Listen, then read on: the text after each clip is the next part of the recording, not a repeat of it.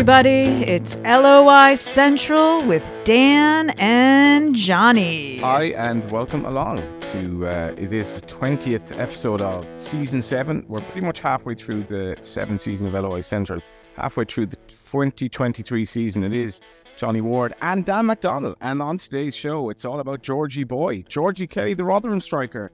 Played for, off the top of my head, 4 League of Ireland clubs. He's going to come on the show. He, of course, didn't miss Derry City and Shamrock Rovers last night. And he's going to talk to us about what he thinks is happening in the League of Ireland and his own future back in pre-season training with Rotherham. Dan and I were both at the game last night. Kind of felt like a game of significance, of a lot of significance, and maybe of great significance going forward in the title race this season as Shamrock Rovers played Derry. Afterwards, I caught up with Rory Higgins and Pico Lopez, who's fresh from the qualification of Cape Verde for the African Nations next year again. So we have lots on the show. We are in association with Future Ticketing. We're in association with Collar and Cuff. Decky will give you a free shirt and tie for your suit in Glasnevin. And we're in association with Rascals Brewery. Our question last week really stumped people for the free trip to the brewery. Dan might have a slightly easier question this week, but who knows? How are you, Dan? Good. I feel bad now. I have to correct you with my first contribution. We are online this week, so I don't get to look across the studio and glare at you now. It's a little bit of a different dynamic. 5 clubs for Georgie Kelly. Maybe that should have been a question. You're forgetting his tiny stint at Derry City at the start of his career. Yes. Where he made a handful of appearances, I think. But UCD, Dundalk, Bows and Pats. Maybe that should have been the question. But otherwise, I'm good. You're working for RTE at the... I'd just like to declare, Dan. Yeah, I want you to declare... Yeah, I want you to declare your fee. That's absolutely £55, yeah. No free Renault car. Yeah, I mean, if you're listening to any kind of audio output this week and the host isn't telling you what they earned, are you even alive? Because I did come back from the game last night to catch up on all of this. And I mean, I'd say as a taxpayer, I was totally enthused. A taxpayer and a journalist. License fee now.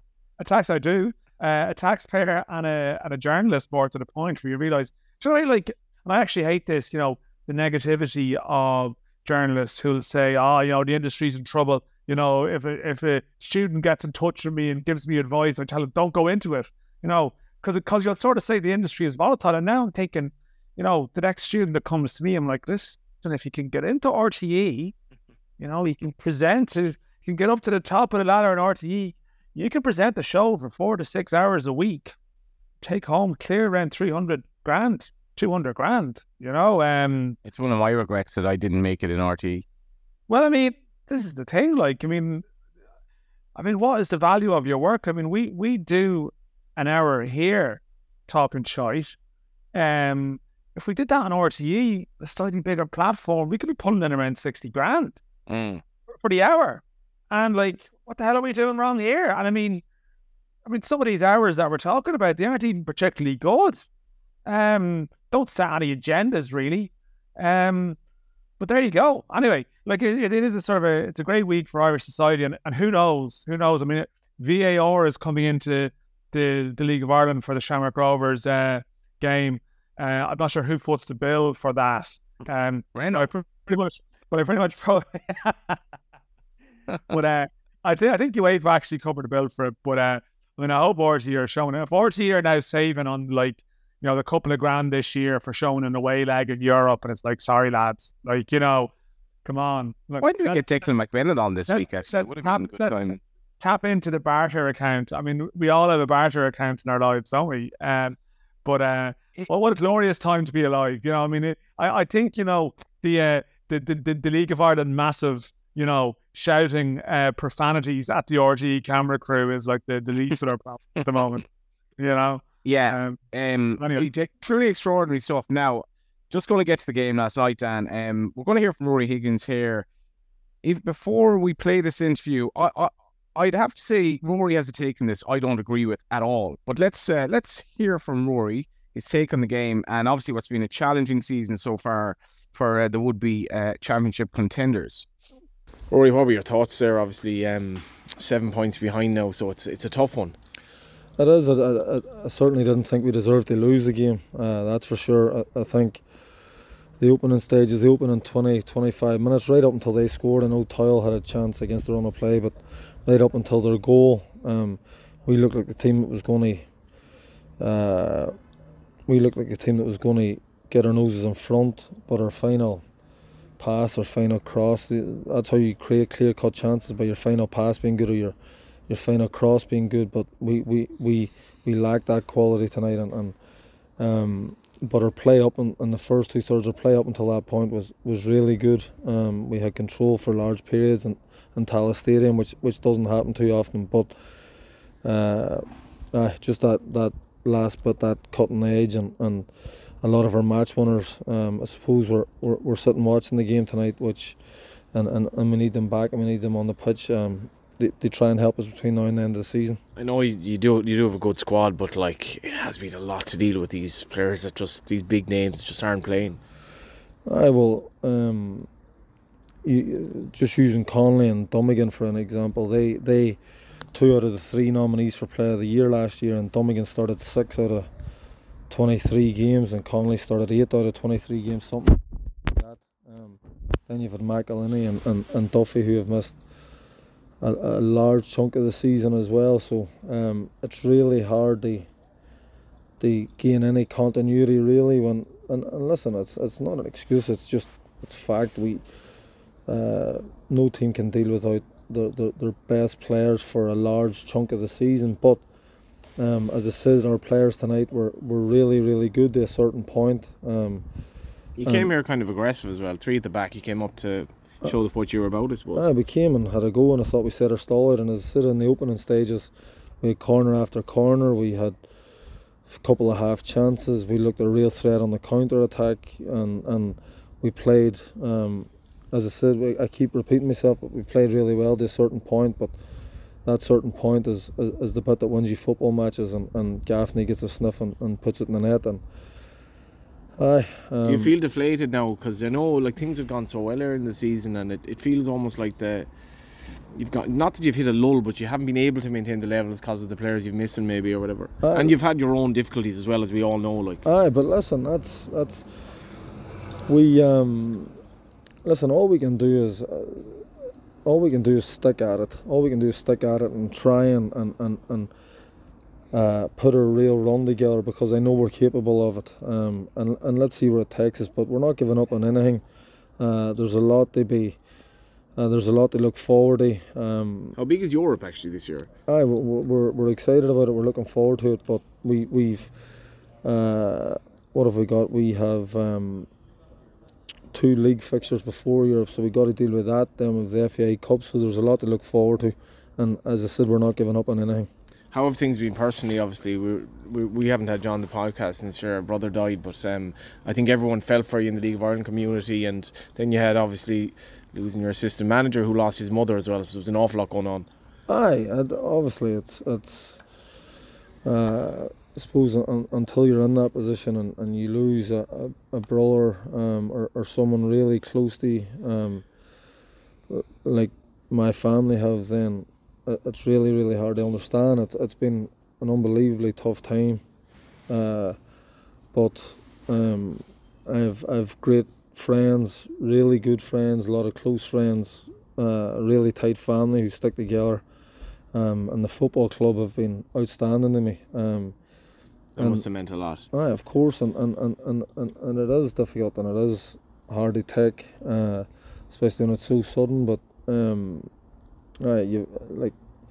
I know that he wouldn't want me standing feeling sorry for myself or whatever. He'd want me to fight on, and that's what I'm going to do. And as I said, we have a real talented group of players here, and they keep me going as well. So as I said, we're 7 behind, but there's a lot of football to be played, and we're not too far away from welcoming some of our match winners back.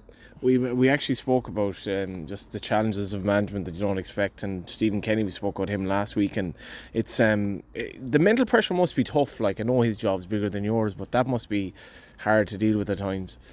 It is. Like, football management is I know everyone thinks they're a football manager, Yeah. but no, listen, football management is not straightforward. I don't think you can look at any manager anywhere in the world that has had a clean run at it without setbacks, without difficulties, without. It's not a bed of roses by any stretch, but you become a better manager when you come through setbacks, and when you fight through setbacks, and when you dig in. And As you Stephen Kenny was there tonight, like he was in the stand, and it's almost harder for him to come in now than it would have been 2 weeks ago, if that makes sense. Aye, but listen, it's obviously Stephen, like, I have so much time and respect for him, and his, as you said, his job's a lot bigger than mine, but in my head, Derry City Football Club is the biggest job in the world, and we'll keep working, we'll keep digging in.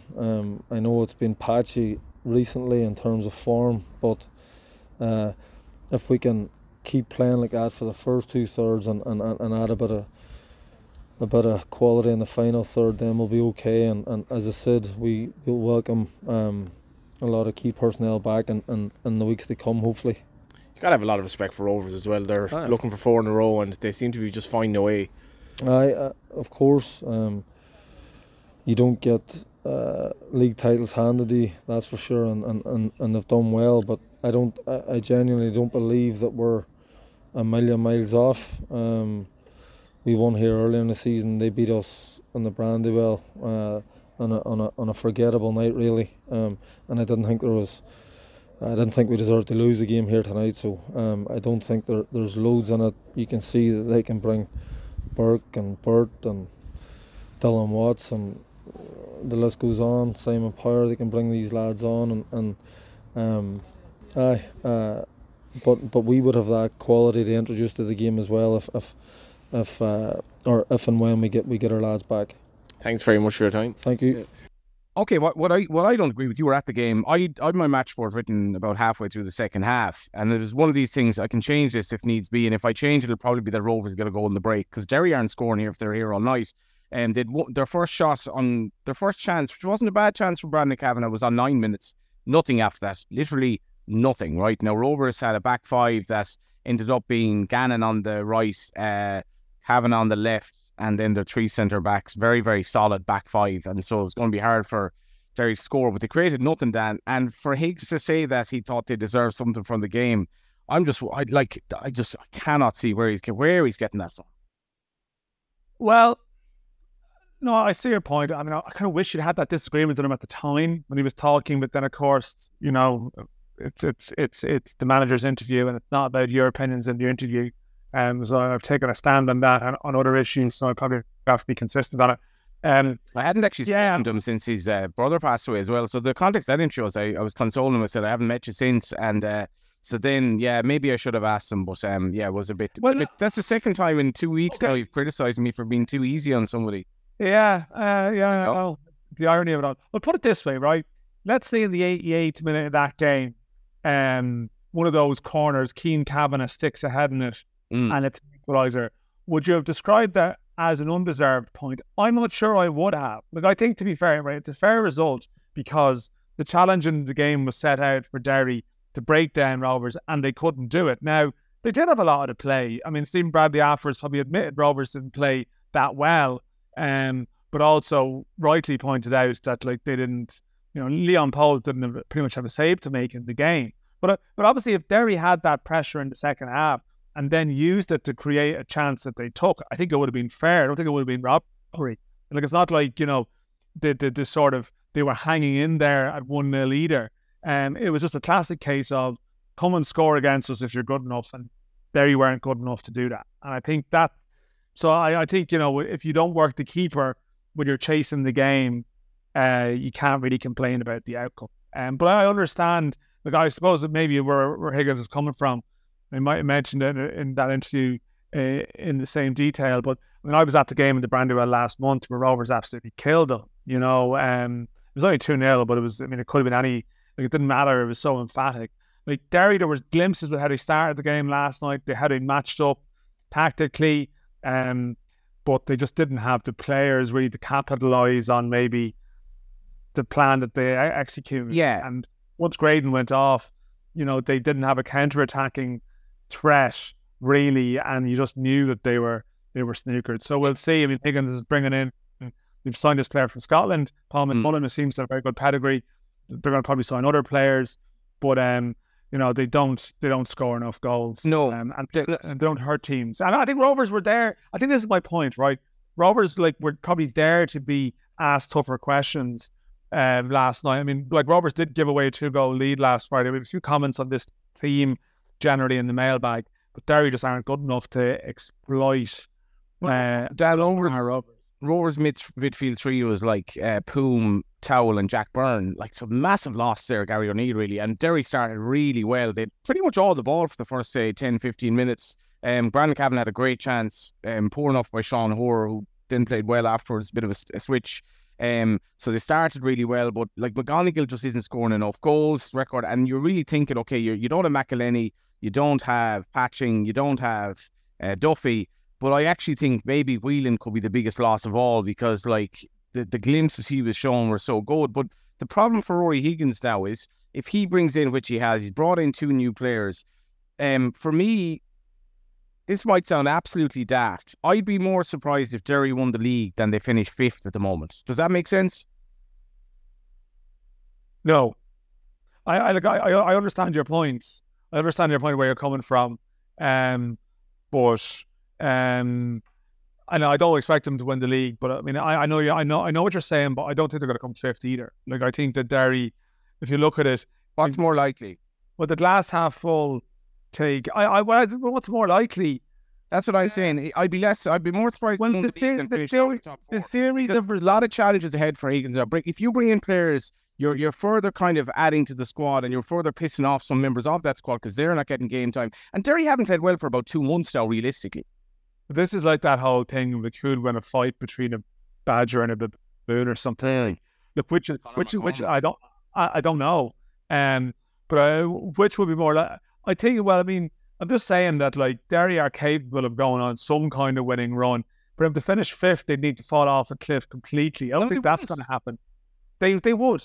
I think they would. I think relative to their ability, I don't think the teams behind or around that would require Bowes, Patson and Dog doing enough to all finish ahead of them. I'm just not sure I see that happening either. I think it's sort of like you're asking me to pick from 2 unlikely scenarios, and I don't really know. There are 4 points above Bowes with 2 games in hand. Bowes are 5th. Yeah, I'm going off a cliff. I don't think it's going to happen. I'm just saying. No. I think okay. It's just. I mean, it's a hypothetical debate that just it's wasting our airtime. They haven't played well for some time, Dan. No, they haven't. But the dramatic about it is that the stats about Duffy, McElhenney, and Dummigan and Mark Connolly not being there, they those are facts. It's true they haven't, and yet they're still and yet they're still second with that. You know what I mean? You would think this is the issue about this was the depth at the top end. Derry have had all that go wrong. You don't feel like they're doing well. You feel like they're probably not getting anywhere near maybe the levels they could be at, and they're still second. So I don't see how they end up finishing, in any scenario. I know you're not saying that they will, but could Shamrock Rovers get dragged into a European campaign that drops some points if Derry somehow won 10 out of 13 games or something? I don't think they're going to do that though. But I still feel they'll finish second.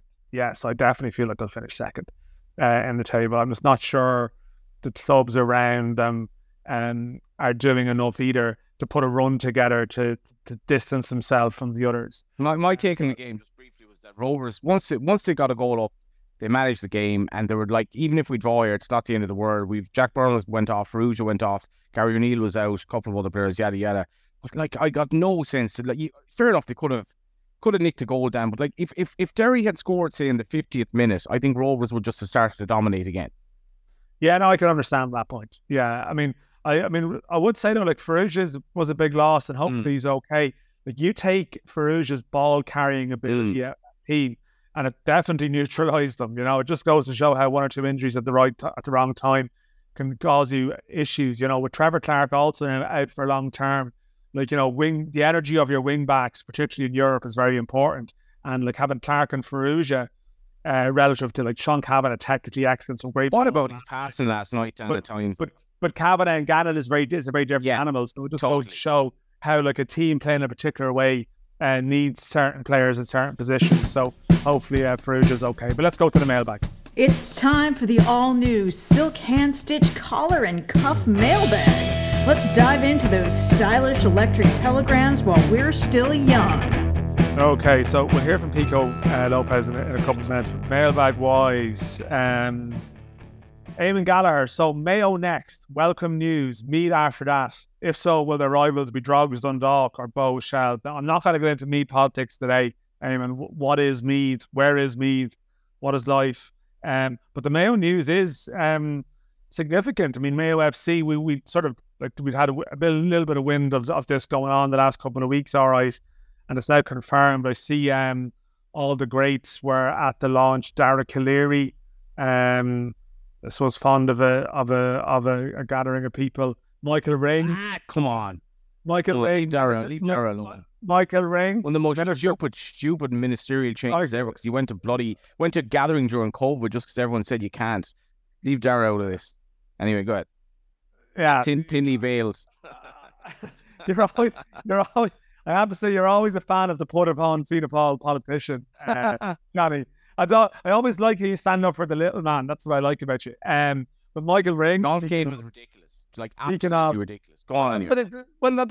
But Golfgate, sorry, but that's similar to. I mean, let's not go down that road. But I mean, if you're setting the rules, if you don't, wherever your issue with the rules, if you're involved in setting them, you definitely don't break them. We've had this slight issue with Boris Johnson's political party in Westminster. It's the same principle. Golfgate was a controversy, and people deservedly were punished for it. Michael Ring, the Minister for Sport, at a glorious time in the history of Irish football. But listen, you have to play the game. Yes. You know, like they're all there. I think the broader point with Mayo, it's a bit like, it's like Kerry in the sense that they're going for the Mayo identity, the Mayo FC.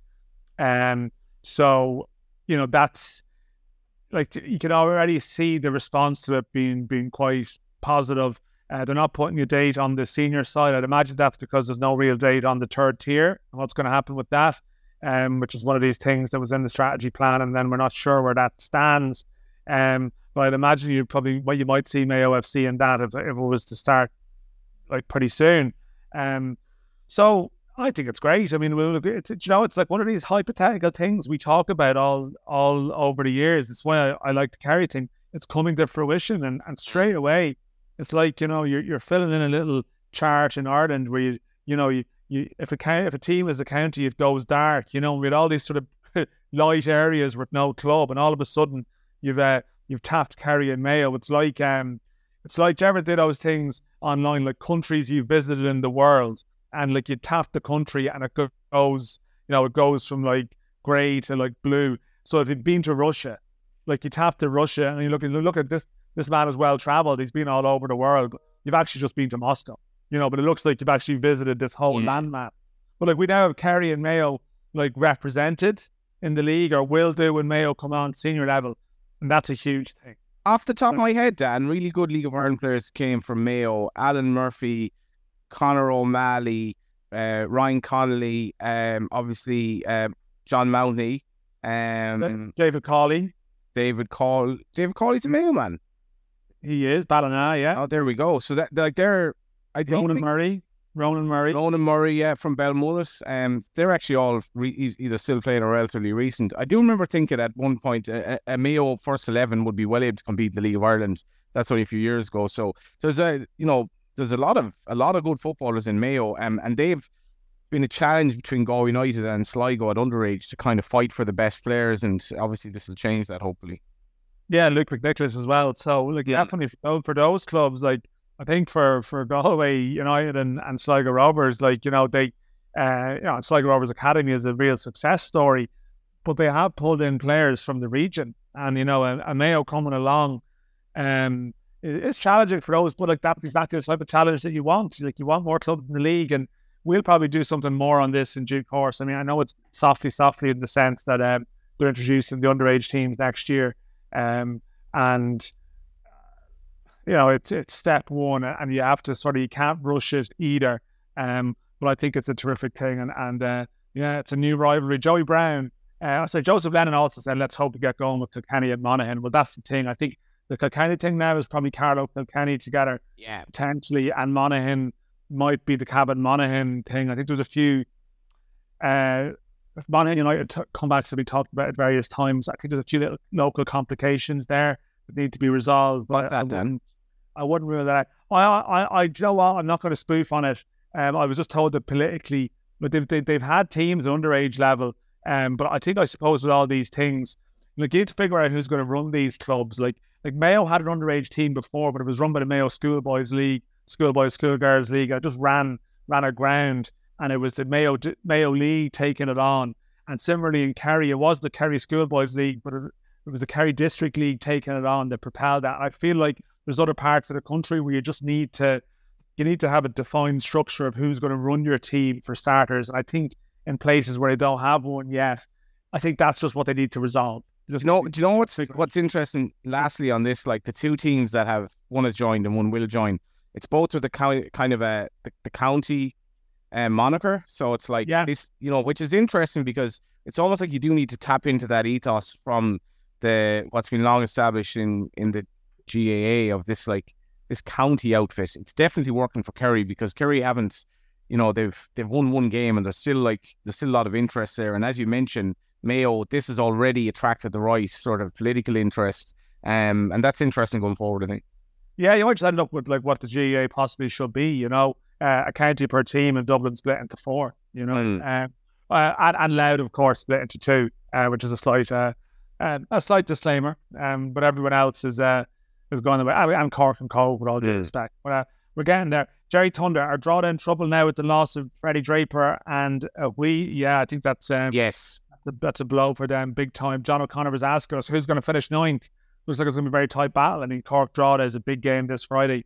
Sligo Rovers was up last week. Bloody hell. I heard they were dreadful. And the Matic is Drogheda have 3 teams below them, and Kev Doherty would be very worried. Yeah, no, of course. I mean, we've said this before. I mean, Drogheda could have a very good season and finish 9th, I know there's investment coming in there, but there's I don't know how quickly that's going to be enacted, and that could be more of a next season thing, really, realistically. So, Drogheda just need to survive. I mean, I feel like Drogheda, when it comes to the crunch, I feel like they might just pick up enough points. It's weird. I mean, Cork have had this amazing run. I watched them against Dundalk before the break, and there was a real difference ultimately between them and Dundalk when it came to it. You're like, no, Cork are probably where they deserve to be in terms of that battle, and you kind of wonder, they've had that bounce. Can they sustain that? But then again, they might be doing stuff in the window too. So this is the point. The title race, we had a lot of mailbag comments asking for Johnny to call the race, of course. But the general point is that even if that race is sort of wrapped up, although I feel like Rovers with Europe, and it's so scattered, the next 13 league games, that it'll probably still be always there, 6, 7, 8 points. It'll in theory be open. There's actually so much at stake in the other places that I think, crowds and interest will sort of remain healthy because everyone else has something to play for. Big win for you today, by the way, but obviously it's too much for them. But Dan, the Rovers points tally of 46 and 23, that's bang average for a team that's leading the... But, that's the irony about Rovers haven't actually had a great season at all so far, and they're still sort of in second gear and 7 clear. Yeah, so Kevin Hardy, we've had a few comments along those lines. How the league is totally over. Kevin Hardy, thanks, Johnny. That's what we want. How poor are Derry as a to be considered a title challenging side? Making the point, Kevin Hardy, a Cork fan, the top 2 wouldn't touch the previous levels of Cork and Dundalk. Now, I mean, here's the thing. We probably touched on this with Pat Fennan, so let's not repeat it.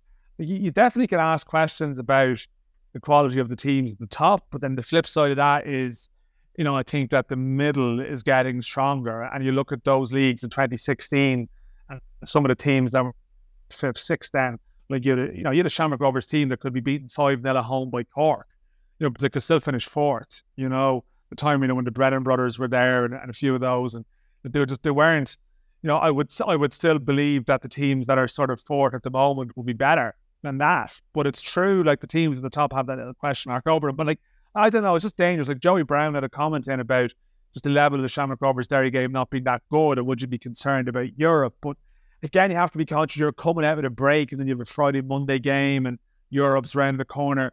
It's just the set of, you can get sucked into believing something about the levels, and when Europe probably will tell a tale. Like you have that Dundalk Pats game on Monday, and again, like you could take good and bad for both sides from that. And we've spoken about the favourable European draws, but I think for all that we think all the clubs can go through, we wouldn't be surprised if there was, if one of them got turned over, because you can't trust them. You just can't trust them ultimately. And like, the Dolphins already conceded more goals, or the same amount of goals now as they did in all of the league last season. I mean, Pats defensively are suspect. I mean, I think this is the thing. You feel like in knockout football, European knockout football, where if you fall behind against a team that just has an ability to fucking, to win, pardon my language, like you can just find yourself running out of time. So I think, Europe is going to be fascinating, and you feel like the clubs won't get much credit for winning from the wider public because of where the teams they play and the countries they're from. But by no means a foregone conclusion. Jamie P, is the Derry Astro a bigger blow than Brian leaving Westlake? What does he mean by a blow? Well, I mean, has it been a bigger setback to Derry than, as a weakened the band? I mean, you look at the band, I mean, you've got sort of McElhenney, Michael Duffy, Will Patching. I mean, I don't know how they equate to members of Westlife, but a lot of the stars are in the stands. So Westlife for more Sligo Rovers people, really. But, I remember when Westlife played at half-time in a live game, and IOU, they were called. That's a good shout. Yeah. I remember that could have been the game where, like, the quality of League of Ireland games on TV, and I mean this in nice possibly, and I was an advocate of the League of Ireland at the time when it was very hard to be. The quality was so bad. I do remember Wesley Charles. He did a tackle on somebody kind of around the touchline, and Pat Dolan was doing co-commentary, and Pat Dolan practically had an orgasm live on air at the quality of Wesley Charles' tackle, which put the ball out for a throw about 70 yards from goal. And I was like, well, if we're really, really getting hyped up about a fella who's putting in a tackle that puts the ball out for a throw, and Pat was genuinely really energized with this, like, the football is absolutely shite, and that could have been the same game. Yeah. If you think about it, like a band called IOU was like perfect for League of Ireland of the year. It's just most contractual arrangements could have been described as the same. League of Ireland, IOU. Yeah, it's like, where's the money? But honestly, like the RTE stuff. I mean, the parallels between that and the FCI of the trend is actually genuinely extraordinary. Another one, Dan. Like, the way I did a bit of work at the Greyhound Derby last year, right? So I was told, I met Ivan Yates this morning. Ivan was actually in News Talks talk about RT and that. And Ivan goes, it's back, I believe. They're going to show the Derby again next year. Do you think I'm going to get a slot? Because of, I have been kind of a bit critical of the Greyhound and Racing Fund. My work has kind of dried up in general. Maybe let's see what happens. Well, I don't know. I mean, like, as I said, my stance on the Greyhounds. I mean, some of my best friends are Greyhounds, but like some of my family like had dog that won the Oaks in Shelburne there 2 weeks ago. So on my mother's side, so like I know the Greyhound game as well, but it's still, you can have that interest in the sports and respect them while still acknowledging that the funding of it is a shambles. So we'll see. There's a dull day for football on July the 12th. I think there's some people with football in the Kilnare Street this week as well too. No, but anyway, Jack is asking, are Bows the closest to the title race, 5 behind if the winner 2 games in hand? I mean, here's the thing, because these games have been brought forward for the European clubs, like on paper, Bows, you can do that calculation, but are Bows playing well enough at the moment that you would trust them to? I think Pats missed a trick last night, Dan, where like if Pats had won that game, it's a really, really poor goal to give away with 11v10. If Pats had won that game, give them a little bit of hope. But I don't see any title challenger. Not a huge amount between those sides. Now, Pats Shells last week. This is the problem. We focused on the Monday games when, like, last Friday was obviously a bit crazy. In many ways, Damien Duff being sent off last Friday, but didn't know he was sent off. I mean, this is the thing. Like, if Damien Duff met his gesture towards the fans after the Pat Shells game, everyone was seeing the gesture on video. I think there might have been a little one before it as well. And goes down the tunnel, and we had this absolutely ridiculous saga of, it was on the FEI Connect after Duff had been sent off, but then Shells people were saying he wasn't, and I was thinking, well, I didn't see the red card being produced, And we actually had to wait around, myself and Gary Doyle, former co-host, to wait for the officials to come out. You're not really allowed to talk to the officials, but I mean, in fairness to Rob Hennessy and his team, they did actually confirm to us that Damien Duff had been sent off. Now, I think the debate here, I think you're probably going to see an appeal here depending on how it pans out. But this Damien Duff gesture to the fans, was he like sticking his fingers up at the crowd, or was he just doing a sort of that sort of up yours type salute? I mean, it is ridiculous when you're analysing a salute to, figure out the severity of what he actually meant by it. Like, I don't think Pat's fans were particularly offended. They just more so thought it was hilarious. It was kind of like an anti-sexual thing or something. Like, I don't know what he was trying to do. Yeah, like it was something, and like, I mean, I don't know. Like, we talk about sort of of course, it's the game last night. Then you shouldn't be getting I don't think you should be getting like a lengthy ban for that. I mean, like, if a player after a goal sort of gestures in the direction of fans, you condemn it. But is it a red card offence or a big ban? Like, I don't know. Once in Mountjoy with all the Bows fans. Careful now. Sean McAdam was saying, follow on from off the ball, Damien Duff and Shell straight to the Irish job. You're right. To be clear, we were having a discussion about this on Saturday. I'm not saying that in his current guise, Damien Duff would get the Ireland job. My point would be that if there's actually an event this Friday in the Aviva Stadium where the Shell's ownership, Akon, the Turkish Simon, yes. they're doing a press conference on Friday.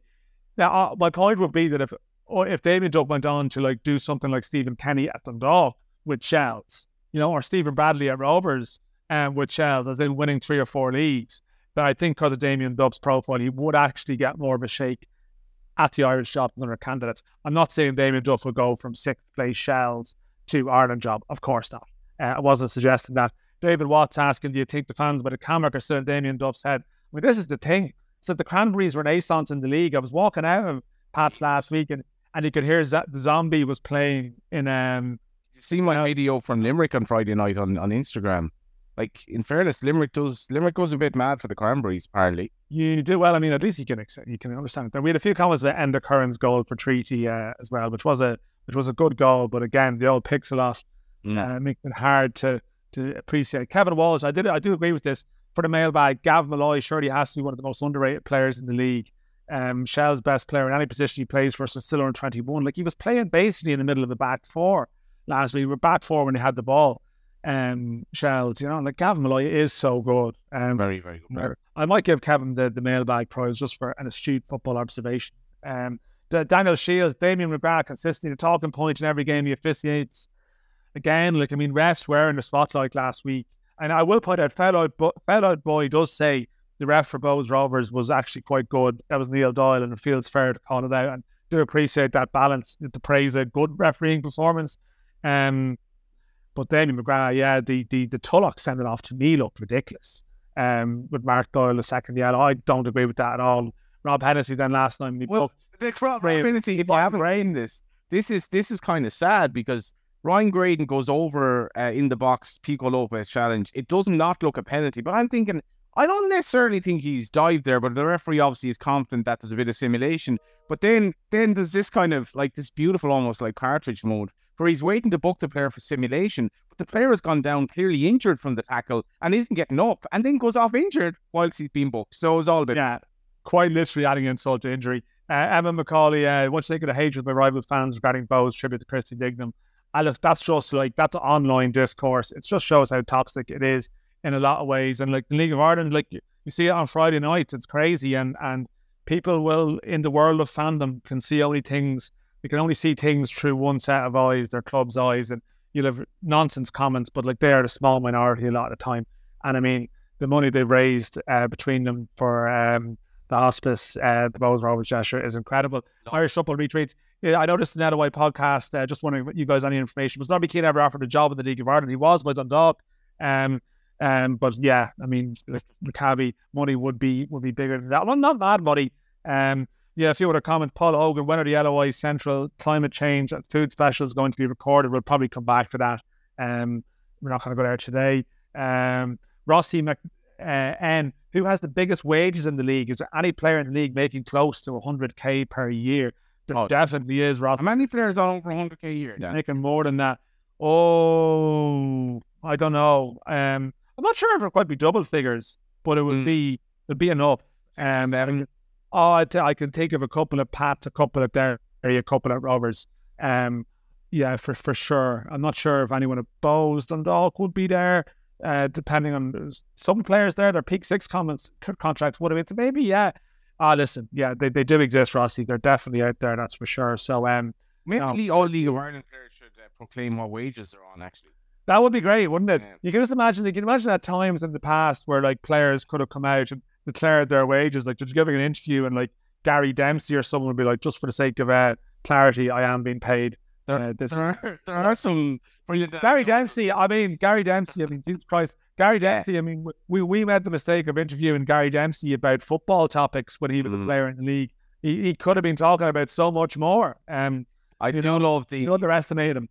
I do. We'll have to get to Georgie shortly. I do love the anecdotal stories about like a manager offering a player 50 nicker a week, telling the club that he was giving him 100, pocketing the 50 in between and getting away with it until somehow it just comes off and it's like, oh, that's what you've been doing all along. And this actually did happen. Oh, there you go. I owe you again, a different time. Anyway, before we go to Georgie, we have to do our quiz business. As I said, last week's question was, can we name the last year where all of the League of Ireland clubs lost in the first round? That was 2013. Paul Hogan takes the glory. He got a mailbag question in too, Paul. It's so weird that, like, I was watching Crocodile Dundee for the first time in years at the weekend, and then Paul Hogan, coincidence, and yeah, there we go.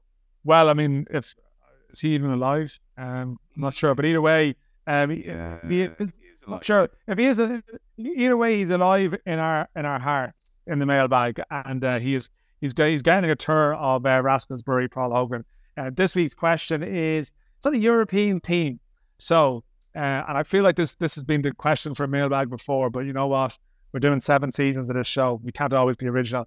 Can people name the former Dundalk striker who scored against a League of Ireland club for an Icelandic team in recent memory? So he's played for Dundalk and he scored against the League of Ireland club for a team from Iceland. And I say Iceland is there's a good chance he could have a couple of clubs in Iceland this year, depending on how various things work out. But okay, that is the question. And one of those people is Pico Lopez is one of those people. And Pico Lopez does recall that comment in Crocodile Dundee. If it's true what you say about this Dundee, it's lucky we brought the kryptonite, because that's Pico, isn't it, Dan? It is. And this Pico Lopez speaking to you after the game on Monday. I didn't get that reference. I'm just going to gloss over it. Here's Pico. Pico has been quite an interesting few days for you, actually. Another qualification for your home country. Yeah, definitely. It's been a great, I suppose, international break. Coming back down like off that high, and then to follow up with a point in Dalymount and 3 points here. It's been brilliant. So it's just no rest for the wicked, and I'm in a really good place at the moment. I was just looking at you tonight there, and you seem to be carrying the swagger or confidence around the pitch. Is that something you take from playing that international football, or am I taking this all wrong? Yeah, no, not really. I suppose it's something that I take from playing this team. I know I'm surrounded by really good players, and I know that when we're at it, we can cause a threat to any team in the league or in Europe. We back ourselves. It's just a confidence, I suppose, you get in playing in this group. And I try and show the rest of the players to stick their chest out and believe in themselves, because what we have here is really good. When you were playing the likes of Sadio Mane, what did that feel like? Did you feel like, yeah, I'm ready for this, I can do it? Yeah, I suppose you have to be, because I've always been one where I don't want to show someone too much respect. Again, at the end of the day, there's a match there to be won, and if I'm thinking about who I'm playing or these stars, I'll make the wrong decisions. So I've always sort of tried to downplay who they are and just focus on my job at hand and what I can control. And it doesn't matter what player I go up against. I know I have to do a job to do, and try and do that to the best of my ability. Have you changed your shorts, or are they still kind of up to your breast? No, there's still that around my chest already. Yeah, I get me shorts in chest size now, so it causes the kid man a bit of a headache. But that's just something for me. It keeps me switched on. It's something I've done for years now. And look, I thought about changing it, but it's gone well for me, so I won't. Yeah, you look great. Just the Rovers thing, you're 7 clear now. I know the title's not won, but you're in a good place, I suppose. Yeah, we are. That was our aim now. Come back off the break, can we kind of keep that gap between ourselves and Derry and the rest of the teams, and we've done so. So yeah, it's just we need to keep doing our job here. It's on to the next one. Like, tough game against Dundalk Friday that we'll look forward to, and yeah, we just need to keep this run going. How is Neil Farrugia actually? Because everyone was obviously hoping from I suppose a neutral perspective he'll be all good. Yeah, like just speaking there, it doesn't look too bad. I think it was more precautionary, and there's no one who knows his body better than Neil, so he'll be doing everything to make sure he's right to go again. Like, it doesn't look too bad, which is a good thing. But also the lads that came in, Sean Gannon came in, was brilliant again, and he stepped up to the plate, and that's what we're going to need from the boys in the squad. It's the quality of your technical footballers. Like, how does that compare to, I guess, some of the games against African opponents? Like, you say, Jack Poom, Burke, the way they pass the ball at times, Farrugia and all these lads, good players. Like, yeah, no, it actually really helps me because it's a similar sort of way you have to play internationally. There's probably a lot more time on the ball, but you have to use the ball correctly, and you have to back the players in your team. And look, when I have players like Borky, like Jack, like Sean Cavan actually, and Sean Cavan, like, you want to give them the ball. Your natural instinct is to go here, make me look like a good player, and like, so playing with these guys week in, week out actually really helps my international football. I guess it's been a nice story for Leon Pauls as well, that he's gotten such a run of games and a lot of clean sheets. Yeah, Leon's been fantastic. I think look, he's worked really hard in the background while Al has been in goal. It's a hard life being a second choice keeper, and he's got his opportunity now. I think he's shown everyone that he's a really, really good keeper, and he works really hard, and I think week in, week out you can see him growing in confidence, and that's sort of escalating to the rest of us, and he's been great for us as a back four. His info and his passing and his saves as well, like his clean sheets are probably attributed to him, like, not just ourselves. Finally, just Europe. Last season you got into the group and then sort of struggled in the group. What did you make of last season, and is that like something that's a big ambition for you this year? Yeah, I think the goal last year was to qualify for the group stages. We did that, but we still need to look after the league as well, our bread and butter. Like, I suppose this year we want to be in a position where we qualify again and give it a right go. So last year you kind of did say, like, we have to concentrate in the league now that we're in the group stages? I think so. I think it was very tight last year, and we need to make sure that we were in a really strong position in the league before we probably go fully commit to the European games. But I think this year with the squad again that we have, like, we're in a really good position to fire on all fronts, and that's what we want to do. We want to be there competing on everything. Thanks very much for your time. Yeah, so that was Pico with Johnny. I know, Johnny, you forgot to mention to him on air that he'd just been playing in Morocco recently in front of like 50,000 people, and the Morocco World Cup squad, which was a great experience. And that's the thing, it's the life of a footballer. We've got Georgie Kelly joining us here now. Georgie, fresh from his like second day of pre-season at Rotherham. But I was just thinking, like, Pico was talking off air to Johnny about, like, just the atmosphere in Morocco blowing his mind. I'm just thinking, in your 18 months or so in England now, is there any venue you've been to where you were like, geez, I didn't realise this would be that good, or this atmosphere would be that good, or what were the standout places you've played in now in your new football life? There's been some serious stadiums. This league's full of every club, because most clubs are extra League clubs and make up the championship level. The one for me, and I probably should have known this, but I didn't. I didn't cop the size of it, was Sunderland. Even in when we played them in League One, huge club. Like, we played them on a Tuesday night, and I think there might have been 30,000 there, like on a Tuesday night in the middle of January or whenever it was. Like, but that for me, that was probably the loudest and the noisiest. Yeah. But no, some massive clubs, Jesus, and the grounds are all unbelievable. Like, savage. Yeah. So, Georgie, now you're just back in pre-season, so I'm guessing, championship footballer now. You're off season. Probably you beat there for 3 weeks, Vegas for 3 weeks. Sort of various sort of goodbye. Yeah, that's the way. Few influencers. I'm guessing. You've been to a few nice restaurants. Like, I don't know, what have you been up to in your off season? Well, it's not as glamorous. I've just been. See, my missus is kind of in season at the minute, competition wise. So I was kind of traveling around with her. Just remind us who your girlfriend is again. She's Kate O'Connor. She's a heptathlete, an Irish heptathlete. I just tagging along with them. She was in camp on hot weather, warm weather camp, like, or at Tenerife for a while. Then she was off to a comp in Radigan there a couple of weeks ago in Germany. So I've just been following her around, videographer, lifting bits and pieces, raking. That is true love. I'm telling you. What? Nice stuff. So she's a heptathlete. Like, what would her, sporting prowess, what would her sort of main strengths be? It's sort of interesting, like, your two athletes, like, what you sort of look at their world and go, God, I really admire what they do in this department, because there's a great discipline in the individual athletes as opposed to like the team sport or the individual sport sort of mindset. Yeah, it's getting an insight into it. It's crazy. Like the amount of time they spend on their own. They need to be. What I can see anyway. Like, and she doesn't like me saying this, but if you're an individual athlete, you need to be that little bit selfish. I feel. See if you be like get to the top, because it's all about you. Like it's me. Everything needs to be about you. Whereas that's where I see the little bit of a difference between human sports and hers. You need that little bit of this is me and it's all about me. Like, she has a little bit of that fairness. She's pretty ruthless, like, but no, it's cool. The load they do, especially in big athletes and heptathletes, the load is ridiculous. The amount of training they do, they're all day 9 to 5. Most days, if the odd day off, crazy, way more than us. But yeah, as she said, because it's such a balance between throwing, she'll be doing javelin 1 minute, and then she'll be going and doing long jump and high jump, and so it's mad. Like it's pretty cool. You know? Have you found this level of training much different for you compared to the League of Ireland? Not that much. Probably because I haven't been playing 90 minutes every week. The big difference is the load in games. There's 46. We play 46 games more because of cup games and stuff. So if you're playing every game, it's intense. Like, but then because when I'm not, the training isn't that heavy because we have so many games. You know what I mean? Saturday, Tuesdays, whatever.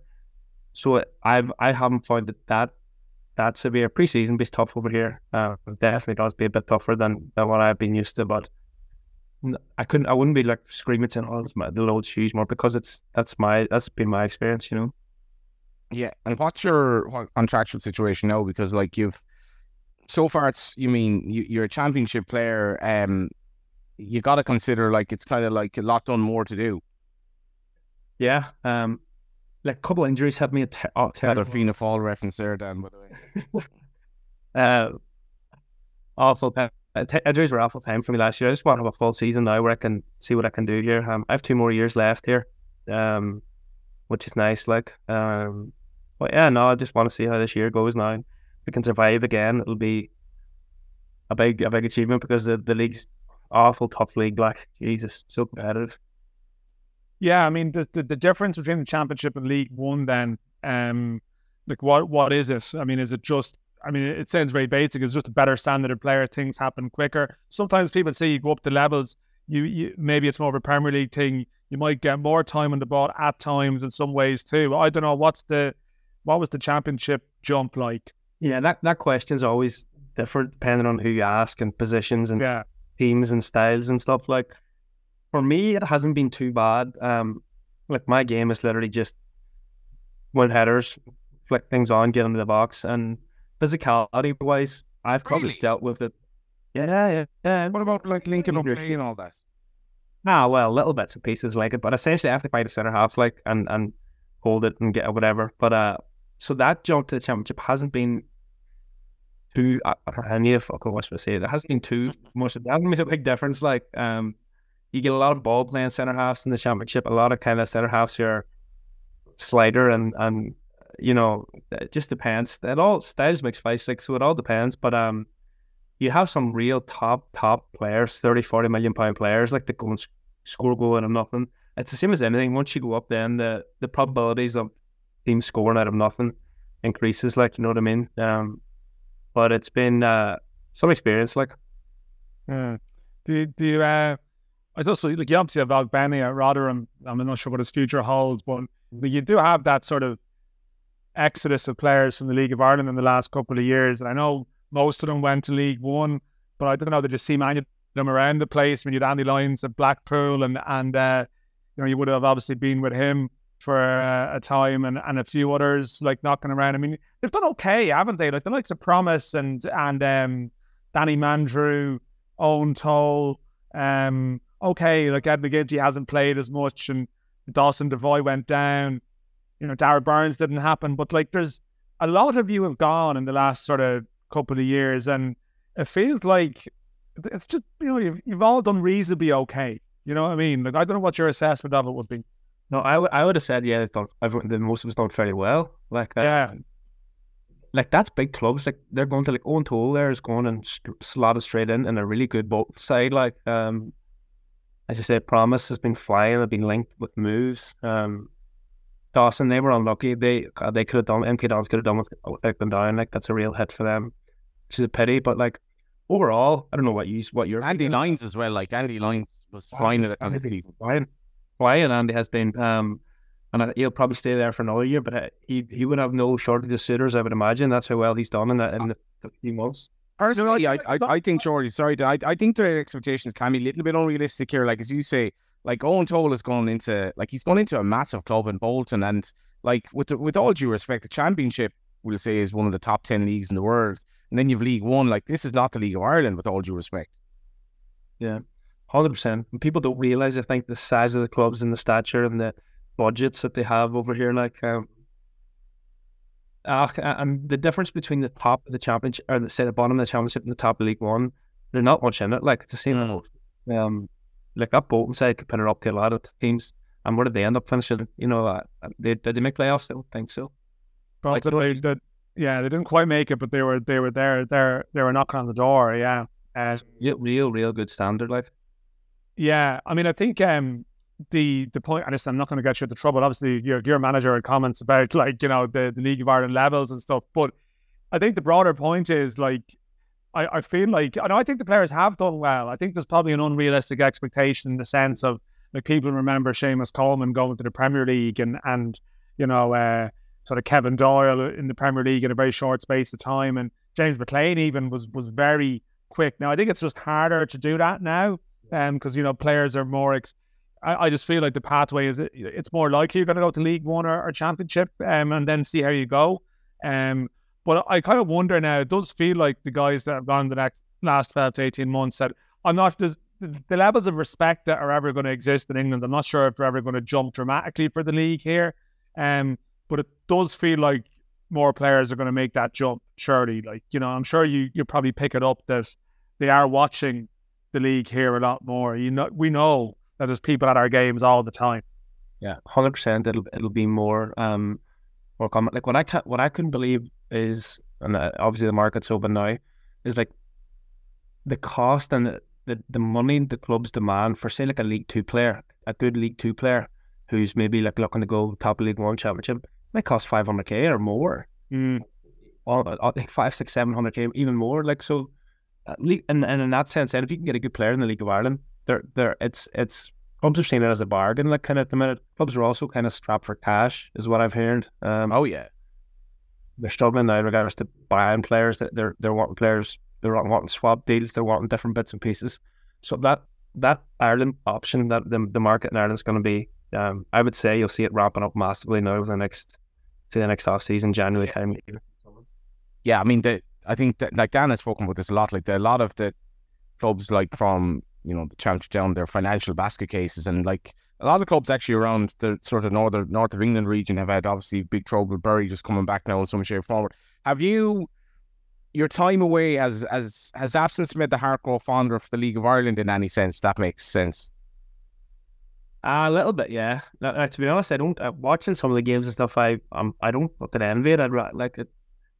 As I said, for me, like, playing some of them games in the League of Ireland is just as tough as playing the Championship, because you're up against, like, real solid. You're talking about Pico Lopez there earlier. Like, Pico's as tough a centre half I've come up against anywhere. Like, so for me, I don't envy and being back. Like, I watch the games, I think, God, this is good standard. Like, even though the game last night there, I know it wasn't either side didn't kind of hit peak performance. But earlier in the season, I remember watching Derry and Rovers. It goes in the Brandywell, like, real good standard. Like, both teams had good sides out. So yeah, I don't envy being back. Like, but yeah, you do miss it. Yeah, Dan slagged us at the... Sorry, Dan. Yeah, Dan slagged me at the top. I said you had 4 former clubs, which you had, but you also had Derry City. What have you made of it this season? Yeah, Derry, I would have predicted, a few people asked me at the start of the year, I thought Derry were going to give Rogues a real good go, and they might still, like, but I'm sure they'd be probably a little bit disappointed where they're at now, like, yeah, so I know injuries has killed them a little bit, but But listen, I don't know. Other than that, Bowes kind of fell off a little bit, which is probably expected. They had a great start, but yeah, I don't know why. It's a little bit. I don't know what you think. It's a little bit frustrating, kind of seeing now that in regards to the title challenge is probably gone a little bit. I don't know if you want to say that. I don't know if you want to say that or not, Johnny, but it's going to be hard to see Gary making a push for it. What's kind of because I think that on paper at the start of the year they have a good enough side there to challenge Rovers. I thought anyway, and it's just injuries and a couple of bad results. Well, I used to get slagged in racing that I tip a horse right, and a fella used to say that his outlet always said if Johnny Ward tips a horse back at the following day, right? And that actually, that people, so I used to tip wrong horse right day, blah, blah, blah. I said Rovers were title winners in waiting. They've won the title every season since, just not that season. And if Rovers are 7 points down on Derry last night, I'd still make Rovers favourites. So if they're 7 points up on them, I don't know, Dan, even maybe Europe. Yeah. No, I think it's, no, we're not optimistic about the title race here, but it's more a case of you watch Derry. I don't know what you think when you watch Derry, Georgie, because I know you did a co-commentary at a Bowes game in Datamount as well too. Was that against Derry potentially? Was that Bowes Derry? I think that game. I feel another ex-UCD player, Colin Whelan, has just been so unlucky that, to me, and it's no reflection on the strikers that are there, but it does feel like they just lack that something in the final third. Maybe it's just that option. That sort of 10, 15, 20 goal a season striker just seems to have eluded them. Yeah. I know the last couple of weeks, King Cameron came in and played well. I seen him against Pats and I thought he was very good. He scored that night. But yeah, it's consistency kind of. They keep chopping and changing and switching. And that night at Bowes, they played a false nine, which shows that they Rory probably doesn't have ball conviction in whoever's number 9 is. If you're going to be number 9, what helped me at the time when I was at Bowes is that I knew I was probably playing, every week, and that's massive because it's all about confidence and getting through these little ruts and things. But I knew at Bowes I was likely going to play every week because we didn't have much else at that time. Or whereas there, they're chopping and changing and trying to, it's all about kind of flow as a striker, and you need a good run and you need to feel comfortable, but I don't know, that seems to be a little bit of a missing piece, but you can't look past Mickey not be Mickey's huge for that side. They're a different team when they have him, back there for was a month or a few weeks, and he was flying again. He was back to his best, and then he's out again. I don't know how long he's out for. Is he? Yeah, they're unclear, but I mean, it is true. The points average per game when he does play versus when he doesn't play, I mean, there is a pretty substantial difference. So I don't think you can underestimate it. But I wonder, who do you like watching in the league at the moment? I know you have your former clubs that you have to keep up with, and you've got sort of 3 friends at various clubs. But if you're on LOI TV, if you're on a Friday night in a hotel in England or something, and you have a choice of games, who are you drawn to? I don't know. Something always draws me to Dundalk because I do have a lot of mates and stuff there. So they always tell you if Dundalk are playing anyone, top off the table, I'll try and watch that. The optics of a game in Oriel, of course. Exactly. Yeah, the aesthetic. But I do always drawn to Dundalk. I always think they're just ready to spark and go on a run, and then there's always a setback or a red card or something that kills them. But anyway. Yeah, what do you make of them? From what you've seen of them, then, what do you think? Yeah, I don't know. I think they're another side that's probably going to have a big summer window with players and stuff.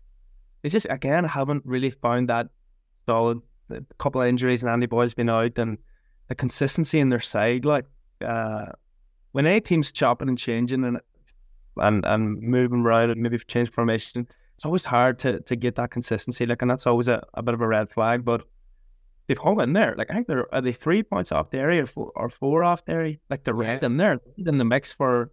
And anyone, I'm sure Stevie themselves will probably say that they haven't had a good, season so far, but yet they're still right there. So I wouldn't write them off having a good second half of the year now. Yeah, and congratulations to Patrick Hoban for his record-breaking antics at the weekend. Dundalk have had a remarkable run of late as well, of getting wins from losing positions or getting draws from losing positions, including against Pats, where they Pats had an extra man, and did have the scoring chart up there, but Pat but they've I think who was a 9 for the season now? He's on second top now, actually. Yeah. But Dundalk, like, I think they've gone behind in 16 out of 20 games. Like, they've set themselves these tasks. But I mean, we should talk about the Hooban record. But it's a funny one for you, Georgie, because I suppose your career probably went to the. Like, what way would your career have gone? You wonder if you were picked ahead of Hooban at that point. You know, you had this incredible talismanic figure for Dundalk that was ahead of you, that eventually meant that you had to go in another direction, and you've ended up playing in the championship, which is terrific. But it's the sliding doors nature of football, because it was very hard for you to dislodge him from that team because of the presence that he was at that club. Yeah, it's funny. You could think there's loads of little moments and situations that could have changed your trajectory, like, and where you end up. Yeah, but at the same time, then it was probably really valuable seeing Pat. Like, Pat's top striker. Like, on his day, Pat's as good as any. He could play, you know, as you know, like. So having him been around that at that age, I probably wasn't ready then either I was a slow and kind of a later developer. I probably wasn't ready to be playing to be a number 9 figure, like, and have that kind of pressure to go and score goals at 20 or 21. But so to be honest, I probably needed that. Like, it wasn't, you know, I needed someone like Pat to be there. It probably would have been worse for me and my career if I had been thrown in somewhere or signed somewhere else and been every pressure being thrown on me. Like, but yeah. No, Pat was great for me. God, he's probably one of the best goal scorer in League of Ireland history, potentially. Like, he's, I don't know where he is in regards to scoring charts in League of Ireland. Is he? Yeah, he's got a bit to go. I mean, Brendan Bradley and Jason Byrne are like a long way. But like, I don't know like how long he keeps going. But it's funny because, like, I mean, I don't know how much time you actually spent on the pitch with them. I can think of like certain games where you went, you know, Dundalk were chasing it and you come off the bench and you were both on. But you see now, like, a lot of teams are playing more of a back three now with 2 strikers. Like, could you and him have played together, do you think? Was there a compatibility? I think as the years went on, Pat's kind of shifted and transitioned his game a little bit. He drops a little bit deeper at times now, and he's good at that. Like, so maybe, whereas I probably wouldn't be able to do that as much. At the time, we were fairly similar. And no, I don't think we started one game together. Like, that's mad. But yeah, I don't know. Maybe, you never know. Yeah, his scoring rate this season. It's interesting just looking at the BBC website has like the stats in terms of goals per 90 minutes, but his goals per 90 minutes is 0.56, which is very, very good. It's pretty much the highest up there, I think, apart from Aaron Green. But I felt that as well, Georgie. I don't think he gets enough credit for how good he is outside the box. Remember that pass to Patrick McElhenney for the goal in Holland as well? It was brilliantly weighted pass, and yeah, fair play to. I mean, myself and the Hoobinator, we've had a bit of crack along the way. I think he's a hell of a striker. Nah, he is. He's some goal. Yeah. Is he sound though? Like, I mean, is he actually a sound lad? If you're the deputy striker, is he just a nightmare? No, he's not. Pat's all right. He's dead on. Like, he's ruthless, and that's what. Yeah. And you need to be, if you want. You don't like break them records if you're not ruthless. Like, are you too nice to be a proper footballer? That's all I was thinking, Georgie. You're on about the heavy athletes being selfish. I was like, you could be. A lot of people would say that's exactly what a striker needs to be too. I'm sorry, I'm doing a character profile here. You know. Yeah, they're probably right. Like, she'll bring a bit of that out of me. I will see. Like, yeah, there we go. Race that works on every level. There we go. I mean, Georgie, I know. Like, I mean, listen, I completely understand. Like the battle to get to the UK, and you've got there. I mean, and you're going to do whatever you can. I mean, but are you one of those people that you see yourself coming back to Ireland one day? Like, do you see your home being Ireland? Oh, you know, as opposed to, yeah. Well, 100%, yeah. Listen, I'll try and slog it out and stay here for as long as I can. But I'll definitely come back, yeah. You'll not see me rooted up in Rotherham or Sheffield as a home. No, I'll definitely be back at some stage. Head to the hills, probably, yeah. Hopefully no Rotherham fans actually listen in on this interview today. Dan, we'll just wrap with the fixtures, will we? Yeah, you give us the fixtures there, Johnny. Will we get Georgie's predictions on each one just to put them here? We haven't mentioned the first division either. We'll get to that. It looks like it's kind of game over there, whatever. But amazing you haven't mentioned it like at this point. This is the longest you've ever gone without mentioning. Other other than the Galway United chairman, obviously, Jonathan Corbett, we actually did get a message. Did get one on the pitch. We got a message. Yeah, Jason did send us. Sorry, I meant this in the mailbag. It was like he was sort of obviously he was studying Enoch Burke, appearing at the Galway United press conference to look where is John Corbett after his comments about Stephen Kenny and Don DT. It was a good. I don't have it quite in front of me here. That should have won the mate. That should have won the mate. Anyway, mate, we can win. Pearl Jonathan Corbett. Yeah. Is it true that Enoch Burke and family were at Terryland at the weekend demanding to know where is John Corbett after his comments about Stephen Kenny? Yeah, that's okay, Georgie. We've had Enoch Burke before. I mean, as I pointed out, Enoch Burke should be freelancing in the League of Ireland. He would be mostly at home with some of the lads outside the dressing rooms after the games, particularly in Dundalk, actually. Okay, yeah. Georgie, all these games are Friday. Quick prediction: Cork City draw to United. No. Jeez, you're giving us scores and all. Dundalk. Yeah, doing everything. Dundalk Rovers. Draw. I'll go for a draw as well. Shelburne Derry City. I'll go for a Derry win. St. Patrick's UCD. St. Pat's will win that, yeah. Sligo Rovers Bohemians. Oh, it's a big game, that. That is a big game. Yeah, it's huge.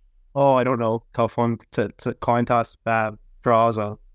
First division at Lone Cove Ramblers, Galway United, Kerry, Treaty, Bray Wanderers, Waterford, Finn Harps, and I think if you did the double on Kerry and Finn Harps on Friday, it would be the longest priced double ever in the history of the League of Ireland in a set of games. So there you go, Dan. Yeah, and Keith Long, of course, Georgie's old boss at Waterford as well. So I'm sure you've a reason to keep an eye on them too. Do you know, Dan, you may not notice it, Galway United were 1-33 at home to Longford on Friday, a team that beat them previously in the season. I'm like, are we really that good? And we won 4-0. Yeah. But anyway. Where's John Corbett? That's about it. I think we've... Actually, I was asking Georgie to keep an eye on, Waterford as well. I'm trying to think, how many of it, the last Georgie, how many of the current managers in the league have you worked with or played with at some description? And rate. Think about it, like, I don't rate them all. Rank or played against. Like, it's sort of, it's a hell of a network between, like, O'Donnell and, worked, Duffer. You've never encountered Duffer, but you've never encountered a lot of the rest of them in some shape or form. Yeah, there's been a few. Yeah, I've been through a few of them. Higgs as well. Yeah. Not a bad network to have. Oh, there we go, Dan. There we go. Georgie and thinly veiled ... Yeah. More veiled, but deeper than Gary Rogers' network, This is the thing. Let's be honest. The real story with Georgie Kelly is when Jorge Mendes sends him off to Saudi or something. They're trying to talk about biodiversity or something. That's the real move we all want. Yeah. Oh God, we did get a couple of climate change related messages in, and it's so bad in my head now that when Pico Lopez spoke about like how well manicured the pitch was in Morocco for the game, all I could think of was Morocco's in constant drought and they're putting their money into a football pitch. And like, Dan, there's no helping me. There's literally no helping me. There's no help, We won't put Georgie on the spot today with that. No. George will be back next week with his climate slot. Thanks very much, George, for coming on. What a man. Georgie Kelly was our guest this week. We'd like to thank Future Ticketing, Rascals, Rory and Shakor, and of course, Decky and Collar and Cuff for their continued sponsorships. Until next week.